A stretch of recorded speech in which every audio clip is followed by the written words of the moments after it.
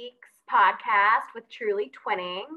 Last time, or our last episode, Sam interviewed me, and now I'm very excited to interview Sam. So, Sam, are you ready? I'm ready to be in the hot seat. Let's go. You are in the hot seat, officially. And Sam has an idea of the questions because she asked me similar questions last week that I have for her. I'll have a little, some curveballs I'm going to throw her way. So, Sam, to get us warmed up, as a kid, when we were growing up, what did you aspire to be? And I know the answer to this. There were a few things. I think once upon a time, I thought I was going to go to the Olympics for horseback riding. And I thought that was going to be like my thing. But then, you get older and you realize there are more to life than sports. Mm-hmm. But there was also a phase where I loved reading and I loved books and I wanted to be a librarian, which is so odd, but there's the winning. Or I wanted to own my own bookstore. Maybe less odd than being a librarian, but I feel like those were the things I thought about. And then as we got older, it started to be more real that I thought I wanted to be a journalist, but then the journalism industry sort of completely changed while we were in high school and college. So that's why I ended up going into communications and PR. What about when you were a little activist in Westwood and you wrote that letter to City Hall saying how disgusted you were of people smoking? There was that, which I only remember because Mom showed me the letters that she said. You gotta take a picture of that and post it. It's so funny. But there was also when we visited Grandma in Miami and I wanted to save the manatees because they were endangered animals. So I posted all over Grandma's building about how people could help save the manatees. Oh, I remember that. So cute. So, I was always doing good. You were. You're always doing really good things. Reading, saving manatees. Unlike you, party girl. You were a party girl too. You just got away with it. Because sure. I was getting in trouble and you were the one actually partying. Sure. Okay. So my next question, Sam. What is an embarrassing story of you as like kindergarten, pre-K that you think back on and kind of makes you laugh? Well, what comes to mind first, I had no idea you were going to ask that question, so you're lucky I can remember something on the spot, is when we were in preschool, I had a huge crush on one of the boys in class, and Mom and Dad got called that afternoon because during nap time, I had moved from my nap time mat, like they put out little mats for us, I guess. I had moved from my own mat to his mat, kissed him, and then ran back to my mat. And apparently that was, frowned upon in preschool. You can't kiss the other classmates. So jumped on him. I think you were in love. I think. Because there was a time where we were at the Norwood ice cream shop, which now I can't remember. Ice Jack. What it's called. Ice Jack. Yes. And he was there and like drove by and like yelled out the window to me. So I guess you could say it was like a 4-year-old love affair. But yeah, it was. And you know what? That is actually not the story I was thinking about, but I'm so glad you just willingly shared that with everyone. Around the same age, though, I remembered when maybe it was a year before in like pre-K when you were afraid to use the public restrooms. Oh, that was because we got locked in to one together. Sam was afraid to use the public restrooms at school and literally wouldn't use them, was so afraid, would have plenty of accidents. And me as her twin, I'd be like, what's going on? Because I didn't want her to get made fun of for like having an accident in the middle of the day. And it would like give me anxiety. I was like, what's wrong, Sam? Let's go together. Like girl code, come on, let's go. And Sam, the teachers felt so bad for her that she ended up using the bathroom in like the faculty lounge. Yeah, like the private bathroom. She was totally fine using her private bathroom that all the teachers used, like behind closed doors. And I think I was afraid to get locked in. Huh? I was afraid to get locked in, like when you and I got locked into the Thai restaurant. Yeah. Yeah. We had an incident where we got locked into a bathroom and it stuck with us for many years. Okay. So switching topics a little bit, focusing on when we were a bit older, what sports did you play? So I started horseback riding when we were 4. And I did that competitively from like age 7 or 6 through 16. Then I stopped doing that to focus on high school sports, which is sort of a regret because I liked horseback riding way more than I did field hockey or lacrosse, but whatever. And so I did field hockey all 4 years, and I was captain of the team with our friend Kristen senior year. And, you know, my nickname was Beast with a Stick, so people might say I was good. I don't know. Or just a beast. One or the other. And then I played lacrosse for 2 years, but then I really didn't want to deal with all the running that the coach made us do and trying to keep our miles to like 7 minutes and 30 seconds. So I never played on the varsity team because I just couldn't deal with That's fine. With that. That was kind of difficult, so that's okay. But that was really it. I mean, we played soccer and like town soccer growing up, but I never really loved it. And that's what you did. You were really good at field hockey, though. Yeah, I enjoyed it. Yeah, you did. I just think now looking back, quitting horseback riding was an unnecessary thing to do. Agreed. Because you were very talented at that. Horses. Yes. Okay, so before I dive into more of the like adult career focus questions, I just want to go over all of the nicknames we've had for you from childhood through being an adult. And I feel like I would even need to brainstorm this, but you've already mentioned one, Beast with a Stick which Dad gave to me. Many of these will be from Dad. Oh, I think a majority of them are from Dad. Nicknames / terms of endearment, let's call them. So take it away. Well, from a young age, Dad would call me Samuel Jackson. There was like a song he had that had a nickname in it that I can't remember. I can't remember the song either, but there's always a little jingle that goes with his nicknames. Right. Yeah. Samuel, that really stuck for sure. Beast with a Stick. Right. Slammer is a big one. Now that goes even into my current professional career because my mentor at my brokerage firm caught wind of that nickname, and now that's what he calls me in the office. So good for you. I'm trying to think of other ones. I really thought of Beast with a Stick, Slammer, and Samuel. Those are the main ones. But if we think of another one, we'll just, use it. Say it right out loud. Yeah. Okay. So now I'm asking the question as we get older now.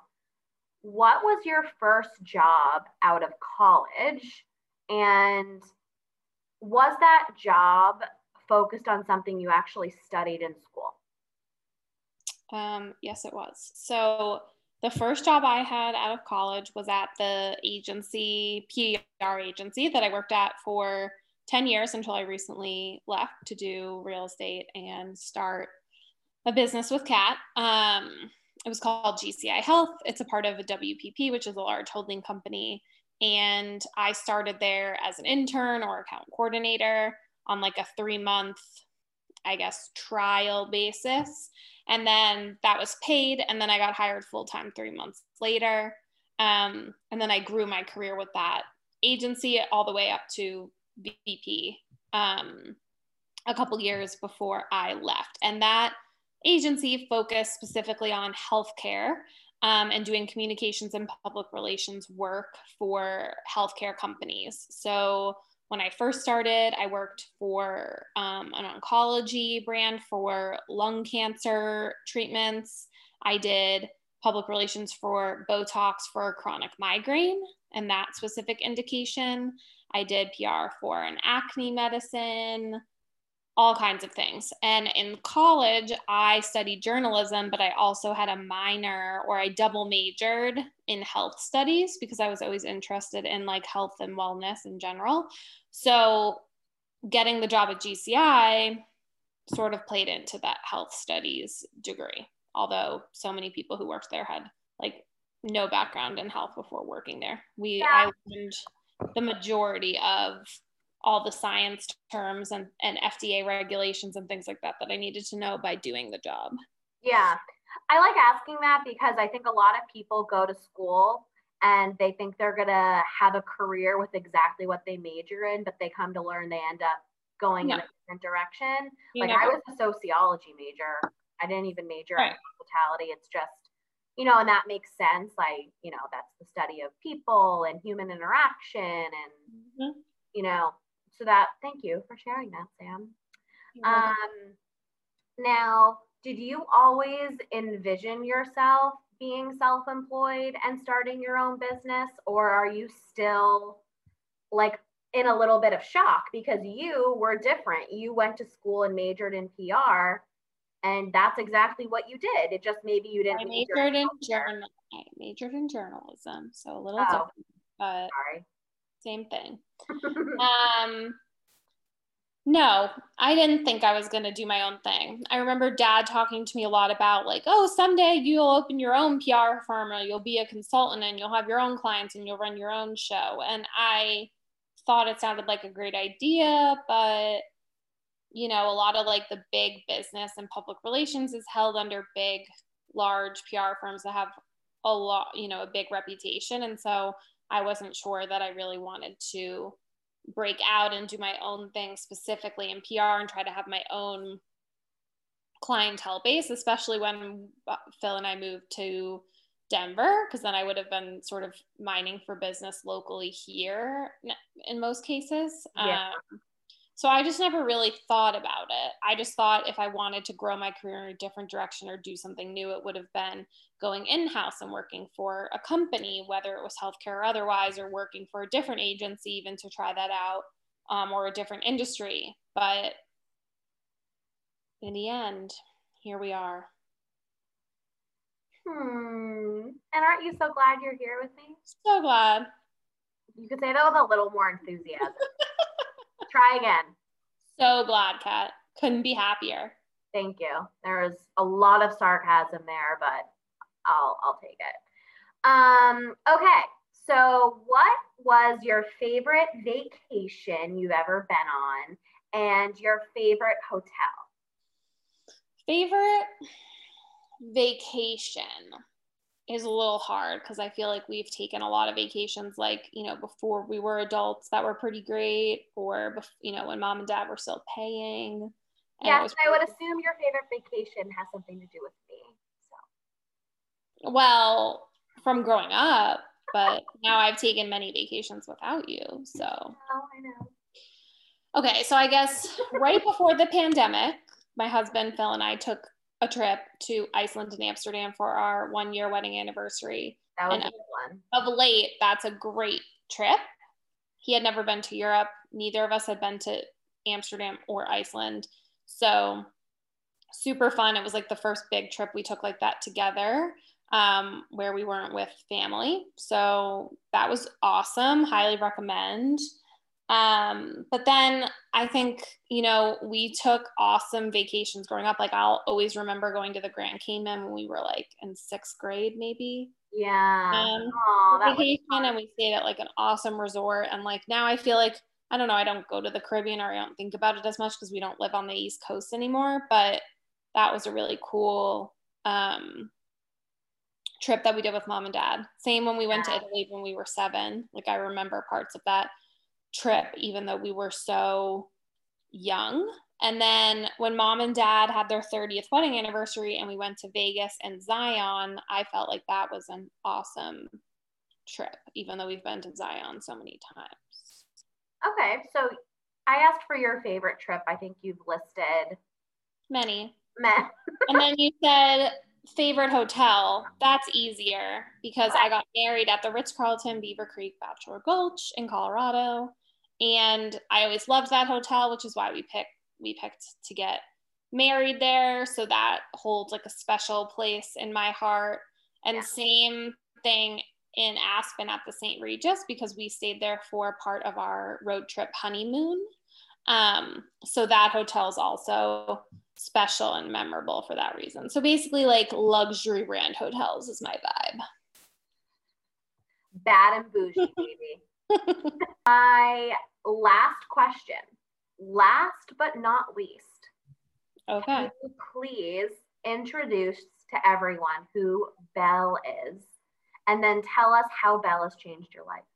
Okay, so Belle, who's not here right now, so unfortunately I can't show her to everyone, but you can follow her at Belle and Her Beasts on Instagram. But she is our lovely Bernese Mountain Dog. She's going to be 2 on August 25th. And we got her right when we got back from that trip to Iceland and Amsterdam. We had been talking about getting a dog. We had bought a house earlier that year. I wanted to get settled. I wasn't convinced we were ready for the dog. I wasn't sure I wanted the hair that came with the dog all over the new house we bought. And then we came home from Iceland and Amsterdam. We watched our friend's Bernie's, his name's Bourbon. He's an angel sent from heaven, this dog. And we watched him for one night. And I was like, I don't want to give this dog back, so guess we should get one. And Phil and I started calling breeders. And 3 weeks later, we picked up Belle because there was a breeder in Evergreen, Colorado who had 2 litters of Berners, and they all weren't accounted for. So we got Belle Thanksgiving of 2019. And I was still working from home for my previous employer. And it was a huge bonus to have Belle at home because I was spending so much time working and home by myself, and Phil was still going to an office because this is all pre-COVID. And then during COVID, it was amazing to have Belle because then Phil and I were home all the time with her. So we raised her just like we would our own human baby, and she's great. She's my best bud. Oh. When I've had a really bad day and I, just have to release some frustration with tears, she has been known to lick my tears. I know, when you were really stressed out and you cried, Belle licked your tears. That is just like the most amazing story ever. Wish you had that recorded. We'd be posting it. It'd be like the best meme ever. Totally. Emotional support animals. Yes. I mean, she basically is an emotional support animal, service dog, whatever. Okay. And Sam, that's all the questions I have. I'm done. You did great. You passed. And thank you all for tuning in, and we'll be posting our next topic soon. Thanks, everyone.